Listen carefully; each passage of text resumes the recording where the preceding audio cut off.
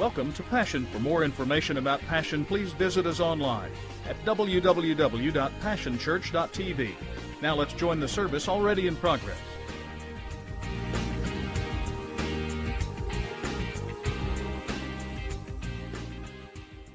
Go home and log onto our website and listen to the message from last week. I began talking to you about foul truth, and I told you several things about fouls. Fouls are a part of the game of basketball, and they're also a part of the game of life. I told you last week that there's no doubt about it, you will foul somebody, as perfect as you are, and somebody will foul you. That's just a part of life.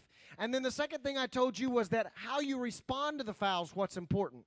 And I told you there were 4 things you could do when you get fouled. One, you can deny it and act like it never happened, and we talked about what happens when you do that. You end up going postal on somebody eventually because it all builds up. The second thing you could do is you could get mad and try to get even. I happened to be looking on MSNBC and saw the report about the gunman that killed 11 people in Alabama this past week. Y'all saw that? You know what the headline was?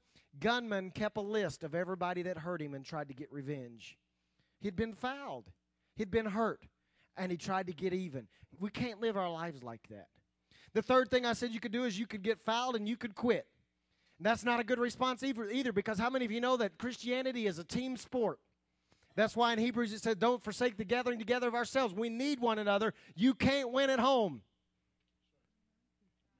Y'all are quiet this morning. Come on, wake up. You cannot win this game by yourself. I don't care what kind of superstar you are. We need one another. So you can't get fouled and quit. And then the fourth thing I said was, what we want you to get to, we want you to grow up and mature as a Christian to the point that you can get fouled and finish the play. Even when you get knocked off course, even when you get knocked off balance, you can still get fouled but finish the play. And so I hope you've done that. I did. The next truth I told you was that you can foul out.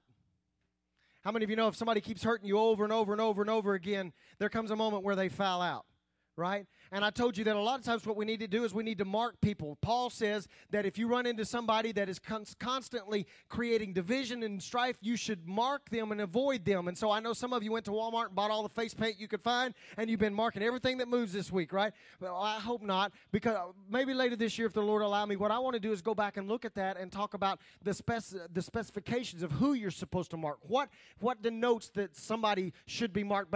But you realize that you can foul out and be disqualified because you fouled so much. And then the fourth thing I told you is that at some moment in your Christian walk, you are more than likely going to need a referee. Somebody's going to hurt you, or you're going to hurt somebody, and the Bible's very clear. I told you it's one of the most underused truths in Scripture, and that is that when we hurt somebody or somebody hurts us, we're supposed to go one-on-one, and a lot of times we have to take somebody with us, right? So you're going to need a referee. So we're going to take one more step this morning and talk a little bit more about basketball. I posed a question to you last week that I hope you've been chewing on. I think I referenced this in Ephesians chapter 5. It's actually 2 Corinthians chapter 5. And it said that Paul says that we make a decision that we will not regard somebody after the flesh, but after the Spirit. How many of you know this morning that some of you right now, if you were regarding me after the flesh, wouldn't like me very much? And that's all right, because if I regard you after the flesh, I might not like you either. But we're not supposed to regard one another after the flesh. We're supposed to regard one another after the Spirit. Therefore, I ask you this question. What are you going to do if your destiny is wrapped up in somebody that hurts you? And I hope you've been chewing on that all week long, making a decision about what you're going to do. Well, there's some more things about basketball that speak to us in our Christian walk, and I want us to deal with that. This morning, I have a really glamorous topic to talk to you about. It's a really sexy topic to talk about that everybody's going to sit up on the edge of your seats and just be so excited about. I want to talk to you about, are you ready? Get the drum roll. Are you ready? I want to talk to you about fundamentals. Well, that's really glamorous, isn't it? We don't like to talk about the fundamentals. We don't like to talk about the day-to-day, day-in, day-out stuff, because most of us don't have a high regard for fundamentals. We kind of feel like that fundamentals are kind of like, well, watch this.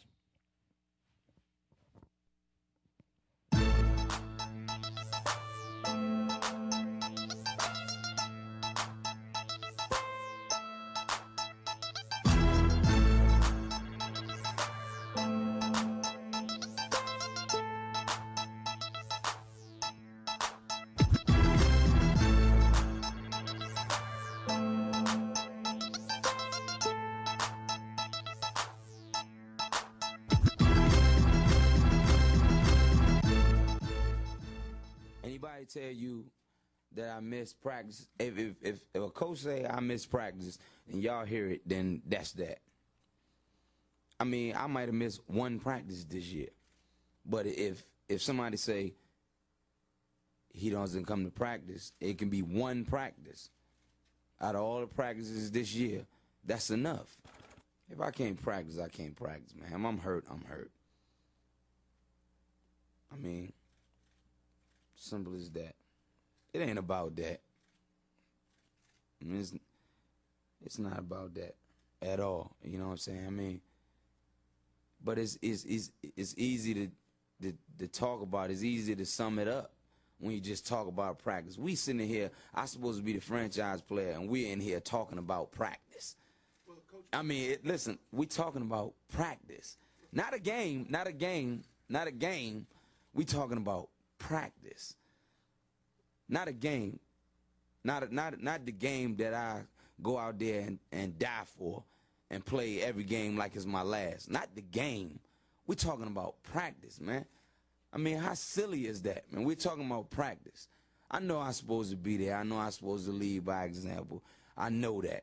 And I'm not shoving it aside, you know, like it don't mean anything. I know it's important. I do. I honestly do. But we talking about practice, man. What are we talking about? Practice? We're talking about practice, man. We're talking about practice. We're talking about practice. We ain't talking about the game. We're talking about practice, man.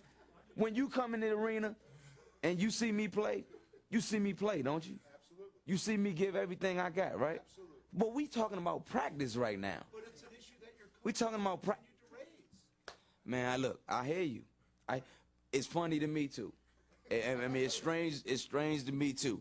But we talking about practice, man. We're not even talking about the game, the actual game, when it matters. We're talking about practice.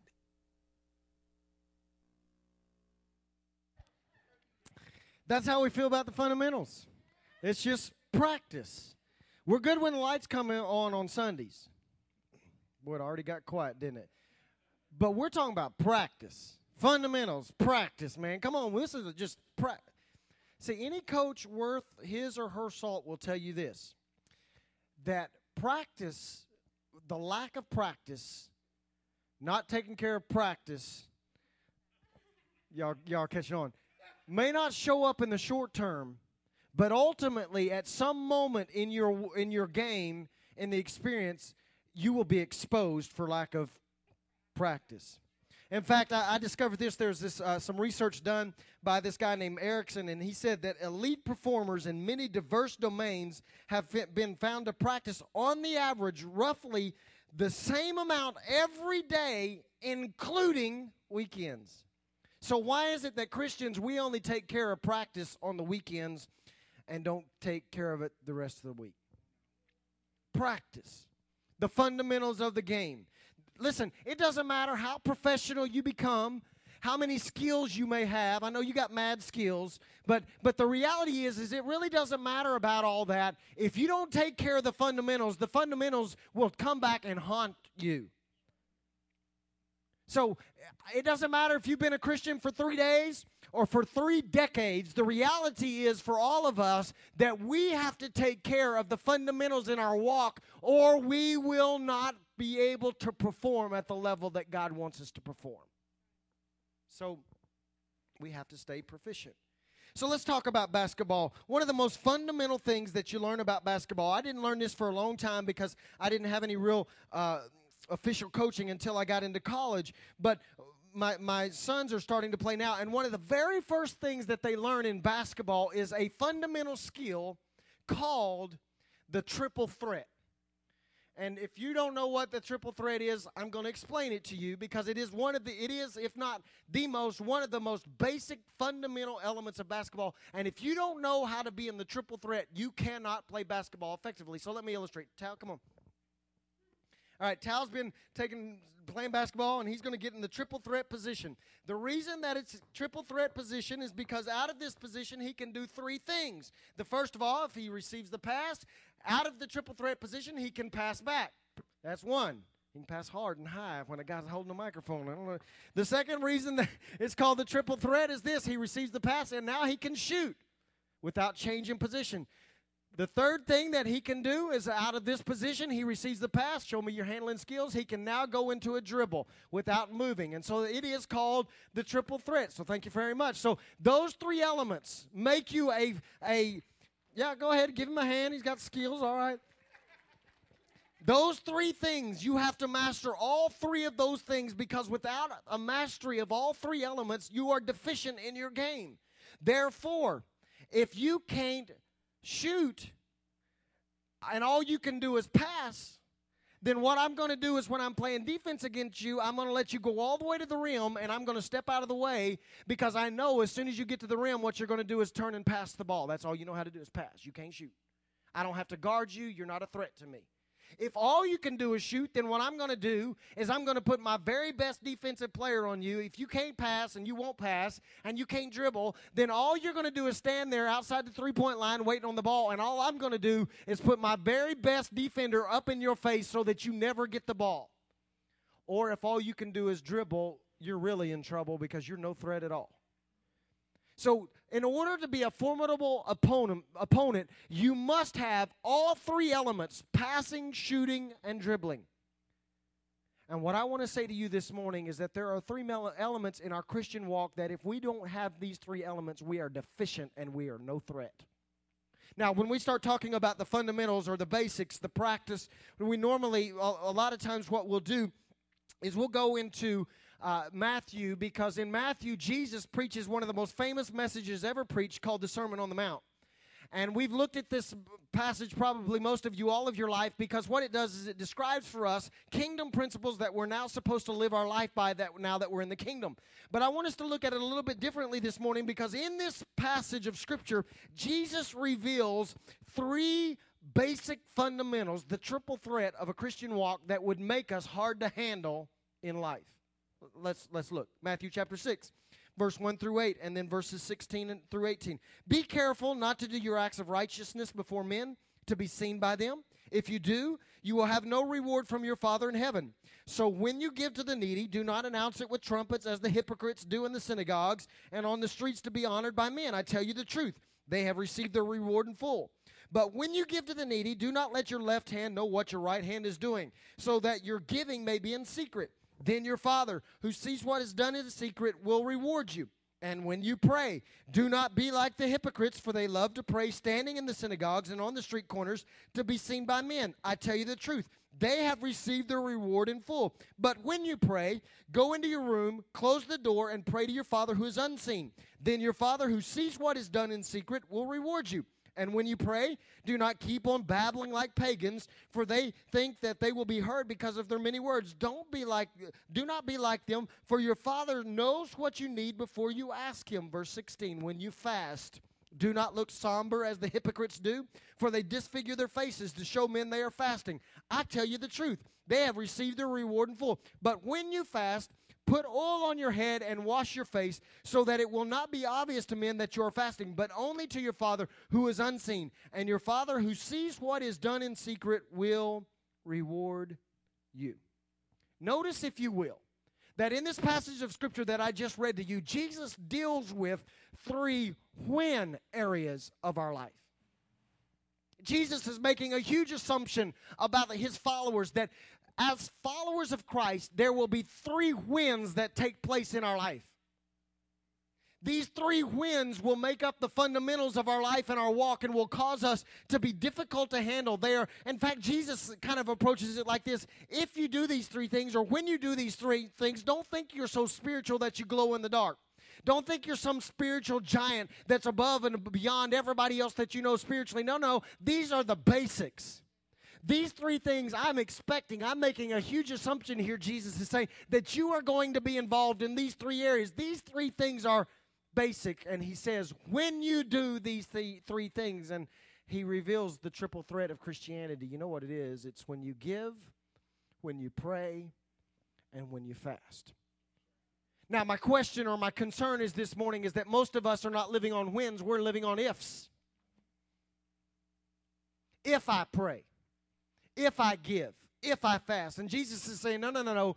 You've missed the whole point. I'm expecting you. If you're going to be one of mine, and I'm going to be your Lord and Savior, and you're going to live for me, then this is not an if factor. This is a when factor. I'm expecting you to do these three things.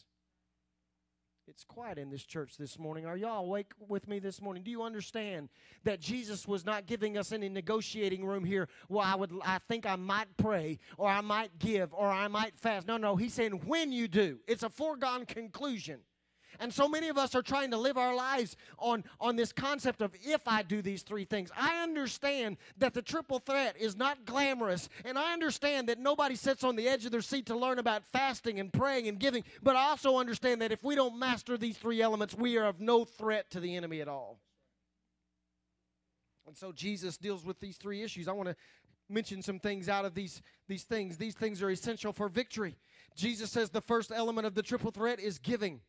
Have you ever heard the old saying or used the old saying? I used it this past week. I was talking to somebody. They were telling me how they've been blessed because they were tithing, and I used this. I know y'all have used this. I've used it. I said, well, you can't outgive God. How many of you have ever heard that or said that, right? All of us? Here's my question, $64 million question right here. When was the last time you tried? Well, I'm paying my tithes. Yeah, but were you trying to outgive God? That's the bottom line. That's what we're supposed to give. Are we really ever attempting to outgive God? Because what Jesus is saying is that if you're going to be a follower of mine, then your life is going to be so marked by generosity that I must give you instructions on how to give, because I already know if I don't give you instructions how to give, you'll give everything away. In fact, the instructions that Jesus gives about giving are important, but I think maybe even more important is the concept that he expects us to be generous. Reminds me about all the people I hear testify about that work. I used to work in restaurants, and you know what I discovered? You don't want to wait on Christians because they don't tip. I mean, I'd much rather wait on a drunk than wait on somebody who's drunk in the Holy Ghost.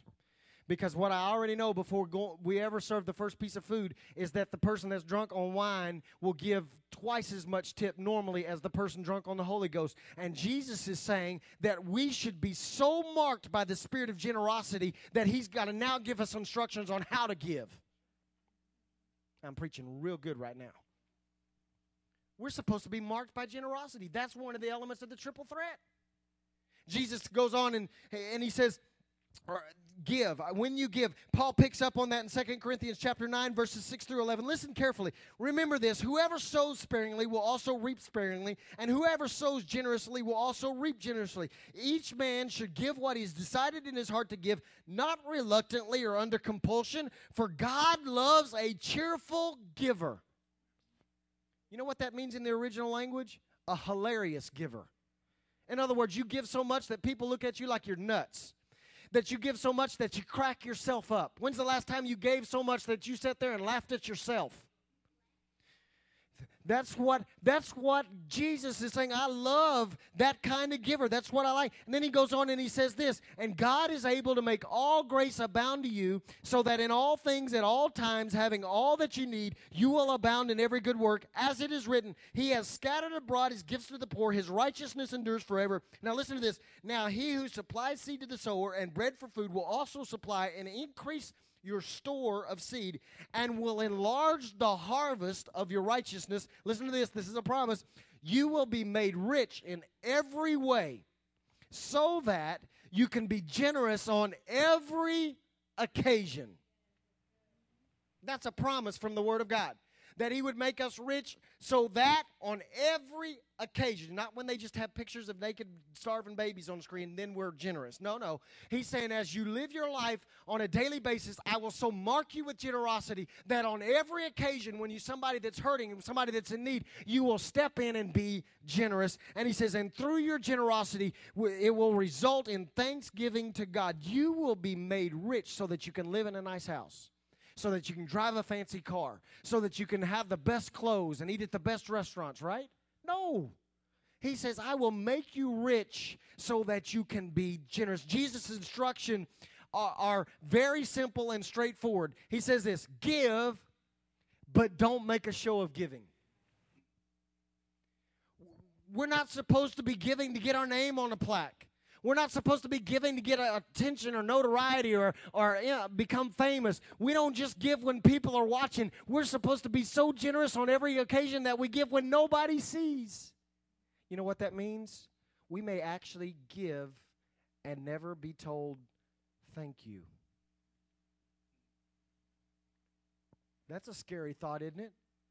Until you stop and understand that Jesus said, what you've done in secret, my Father will reward openly. And so therefore, I have come to the conclusion that I would rather God say thank you than some of you say thank you. I am supposed to be so marked by generosity that I am willing to give. And I just want to ask you, are you a threat to be generous? To be generous, we have to have a right attitude. Proverbs chapter 11, verse 24 through 25 says, one man gives freely, yet gains even more. Another withholds unduly, but comes to poverty. A generous man will prosper. He who refreshes others will himself be refreshed. Have you ever met somebody that gave everything away and God keeps giving it back to them? And it makes you mad.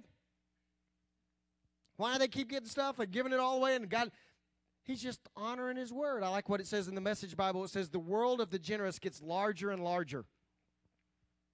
The world of the stingy gets smaller and smaller. The one who blesses others is abundantly blessed. Those who help others are helped. So when was the last time that you were dangerously generous? When was the last time you tried to outgive God? See, what I've come to this conclusion is this. We like to be obedient until it hits our wallet. I didn't expect to get very many amens there, but it's the truth.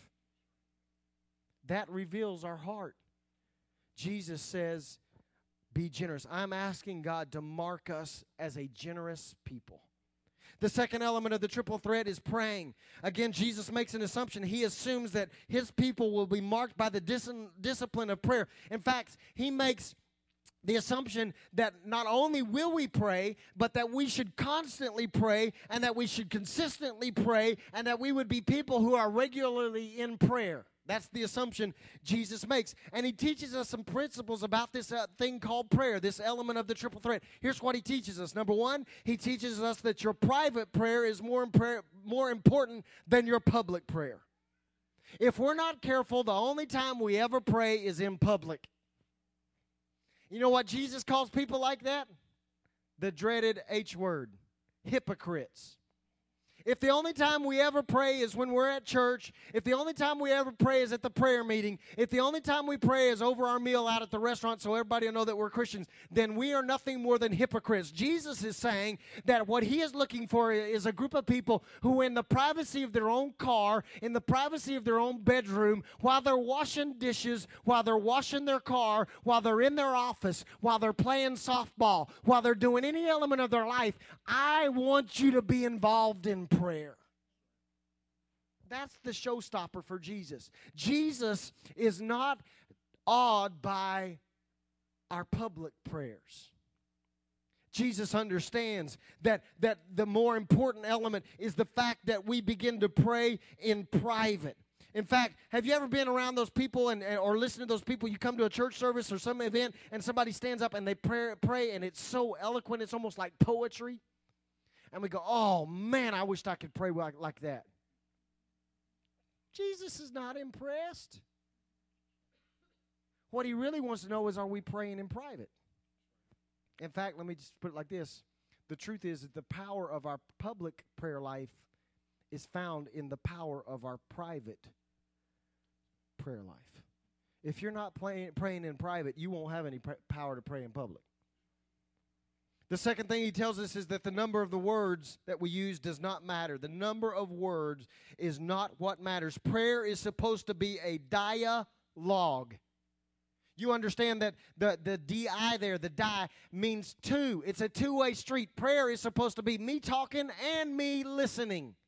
Have you ever sat next to somebody and they prayed so much and so many words that you stop and you begin to think, you know what? I don't even know if God can get a word in edgewise. Y'all never said, man, I've sat next to people that they prayed so many words, I just want to lean over and say, shut up. Okay, y'all be all holy if you want to be, but I sat by some folks, I don't even know if God could put up with it. We're trying to out-talk God. Listen, prayer is supposed to be, Jesus says, don't worry about the number of words you're using. In other words, stop and listen sometimes. In fact, it's not the number of words that gets God's attention. What gets his attention is when he finds a group of people that are willing to talk to him and to listen to him. In fact, if you go on and read in Matthew chapter 6, I didn't read it to you, but if you go into the section right after Jesus says, don't worry about the number of words, when you pray like this, guess what he gives us? The Lord's Prayer. He lists for us the Lord's Prayer. Did you know that you can pray the Lord's Prayer, all of the words of the Lord's Prayer, in less than 3 minutes? Jesus is saying, pray like this, and then he tells us how to pray, and he gives you a model prayer that will last 3 minutes. You know what takes the longest in prayer? Not the praying. The listening.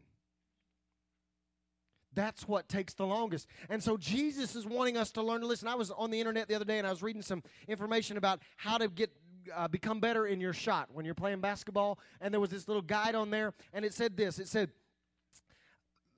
when you're practicing shooting, you should set goals based on the number of shots, not the time. See, I don't think there's any magic formula for your prayer life time-wise. What I think is this. He went on and he said, you could literally practice for an entire hour and only take 100 shots. That's not enough, and you might be neglecting certain types of shots that are important. If you just go to the gym with the idea that you'll shoot for an hour, then you'll discover that you'll waste a lot of your time dribbling around. You just don't get in a good workout. And so with that advice in mind, I want to say this to you. There is not a magic formula about how much time you spend in prayer. The time is not the goal. Just because you spend an hour in prayer every day, that is not the goal. The goal of prayer is to make contact with God and to dialogue with him. And so if you can go into God's presence and get in contact and dialogue with him in 30 seconds, so be it. Quit beating yourself up and saying, well, I got to spend 9 hours a day in prayer. But if you're only spending 30 seconds in prayer and you're not contacting God and you're having no dialogue with God, then you need to rethink how you're practicing. And you need to spend more time. The goal is not time. The goal is contact and dialogue. The last thing I want to say to you about prayer is this. Jesus says this, when you pray. Let me read it like this. When you pray.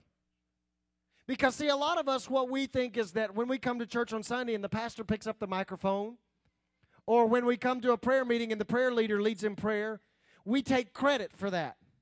Well, I agreed with him while he prayed, and I agreed with them while they prayed, and there is the element of agreeing, and I understand that, and there's power in agreement, but I want you to understand that just because I prayed this morning doesn't mean you prayed. I know you said amen when I prayed, but the reality is that Jesus says when you pray. In other words, he's saying we have to take individual responsibility for my prayer life. He didn't say, Steve, when your mama prays, or when your daddy prays, or your grandma prays, or your auntie prays, or your friends pray. I'm thankful for a praying mama, and I'm thankful for a praying daddy, and I'm thankful for a praying grandmama. But the reality is that I have to develop my own prayer life so that when I pray, and what I want to say to some of you this morning is this. There are people praying around you. There may be even people praying for you. But Jesus is saying there comes a moment when you got to develop this element of the triple threat, and you got to come to the place where you pray. Mark us as a people who can pray. The third element of the triple threat, Jesus makes an assumption, and his assumption is that his followers will fast. Now, I understand that the word fast is the F word. I understand that. And I understand that when the pastor stands up and calls a fast, it's like he just said the F word. I understand that. It's the F word. We don't like fasting. It's interesting to me. Woody and I were talking about this past week when we did a fast a couple weeks ago. I can go all day long working on a project and never get hungry and never even realize I didn't eat. But as soon as we call it a fast, I starve to death. Have you ever noticed that? I mean, I didn't eat all day yesterday, and if you say, well, I need you to fast tonight, I will be starving at 5 o'clock. Why? You know what that teaches us? That fasting has nothing to do with food. Fasting is a spiritual issue. And there is spiritual warfare. There's 6 times in Scripture that fasting is used, 6 different occasions. And I want to mention them quickly to you and draw some conclusions here. There were 6 times that people fasted in the Bible. The first one is this: fasting occurred during a war. In Judges chapter 20, verse 26, Israel fasted at Bethel when they were getting ready to go to war against Benjamin. So during war, they fasted. Second, fasting occurred during sickness. You'll remember in 2 Samuel chapter 12 that David fasted because his son was sick unto death, and he wept and he fasted, asking God to heal his baby. You remember that? So when there was sickness, they fasted. The third time of fasting was during times or connected to times of repentance. In Nehemiah chapter 9, Ezra reads the word of God, and it causes the people to fall on their face, and they call a fast, and they repent. And in Joel, we read that he stood up, and the Bible says, call a solemn assembly, call the people to repentance, get between the porch and the altar, and pray and repent. But he also says, fast. Fasting is a part of repentance. Then fourth, fasting occurred during times of danger. In 2 Chronicles chapter 20, verse 3, Jehoshaphat stood up and called a fast when they were threatened by Edom. And let me just stop right here and say, we know the story of Jehoshaphat. We like the story of Jehoshaphat because the story of Jehoshaphat says that Jehoshaphat got all the worshipers and put them out front. Remember that? And we like that. We start talking about praise your way to victory, and there's power in your praise, and you can do damage with your praise, and you can.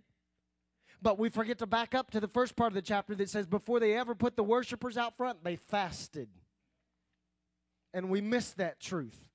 So when there's times of danger, we fast. Then fifth, we fast during times of revelation. There's an illustration in Daniel chapter 9 and an illustration in Exodus chapter 34 where Daniel on one occasion and Moses on another occasion, both of them fasted, one of them before and one of them after receiving God's revelation. I would say to you this morning, the reason that some of us never hear from God and never see anything from God is because we're not fasting, and fasting is connected to revelation. So what we are restricted to is we have to figure things out with our carnal mind, then we pray about it and say, God told me. No. If we would fast, we would get revelation. The sixth time that fasting was used is what Jesus talked about. It's for spiritual warfare because Jesus said that there are certain spiritual battles that are only won by prayer and by fasting. You remember he was face-to-face with a demon-possessed boy, and the father said, I brought him to your disciples, and they couldn't cast him out. And Jesus said, some can only be brought out or called out by fasting and prayer. And so it involves spiritual warfare. Let me say it to you like this and summarize like this. If we don't fast, we're not prepared to fight wars. If we don't fast, we can't handle sickness. If we don't fast, we don't remain in an attitude of repentance. If we don't fast, we're unprepared for danger. Without fasting, we don't hear or see as well, so we miss revelation. Without fasting, we no longer have power for spiritual warfare. What the Word is teaching us is that in every season of our life, doesn't matter if it's good season, bad season, tough season, easy season, there is a moment at which we should be fasting. We don't like to fast. Jesus said, when you fast, not if. Not if the pastor calls a fast. No. On a regular basis, when you fast. He knew we would need to fast because fasting causes us to have focus. Fasting reveals what controls us. If you don't believe that, try to do without your cell phone for a week. Shut down your computer for a week. Turn off Facebook for a week. Turn off the TV for a week.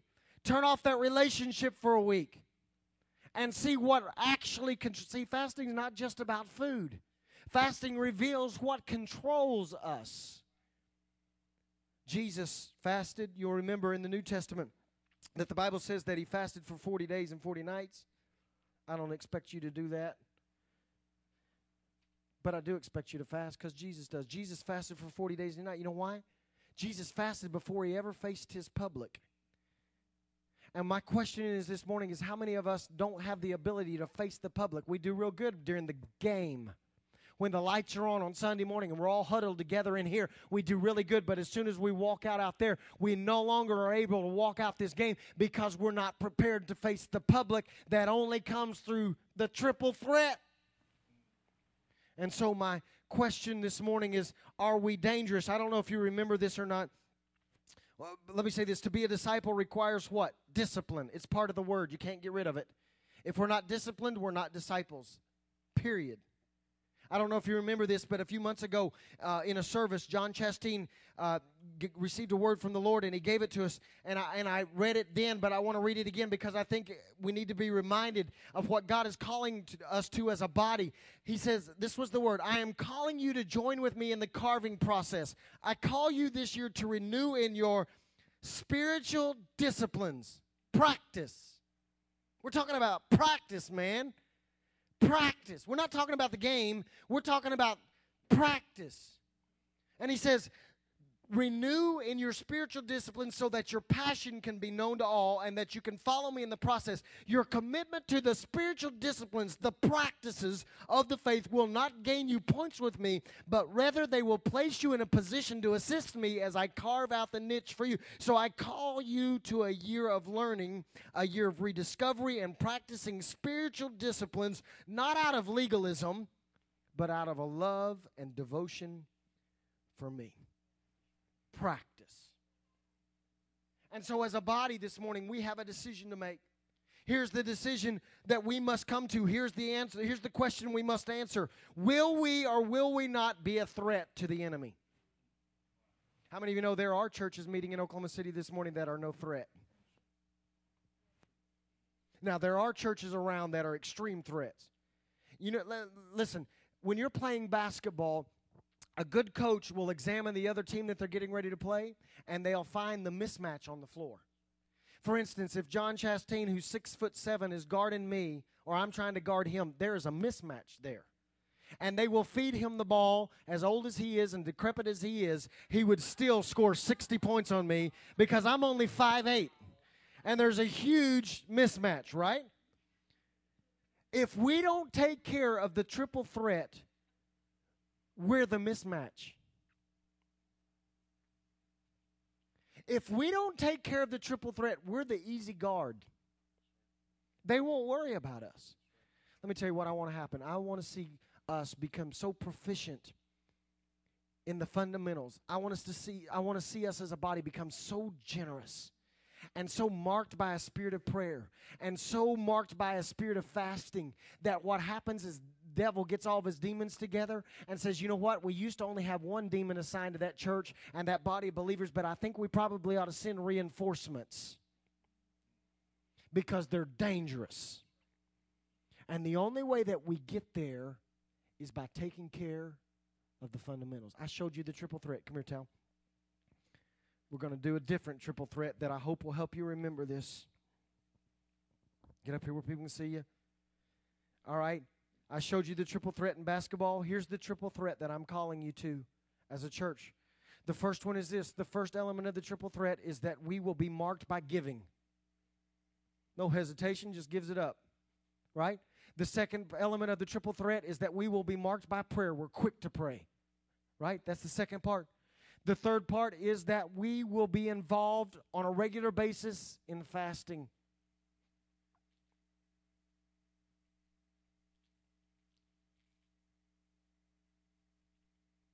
That's the triple threat. If we can combine a heart of giving with a heart of prayer, with a body of fasting, can I tell you what we become? A superstar. The superstars do all three well. And they're dangerous. How many of you play basketball? Raise your hand and put it right back down. I know some of you. All right. How many of you have ever played somebody that could do all three really good? First time I ever came up against somebody, it was in a pickup game, and they could do all three well. Guess what? As fast as I was and as much as I prided myself in defense, I was doomed. They made me look sick. And then when it flipped and I had the ball and they were guarding me because I could only drive right and I can't use my left hand, I was destroyed. I didn't have a handle on the triple threat. I want to tell you something this morning. If we can get a grip on the triple threat, we will be unbelievably unstoppable. I want to pray over you, and then we're going to do this drawing. Father, hear my heart's cry this morning. Give me a congregation of people that are dangerously generous.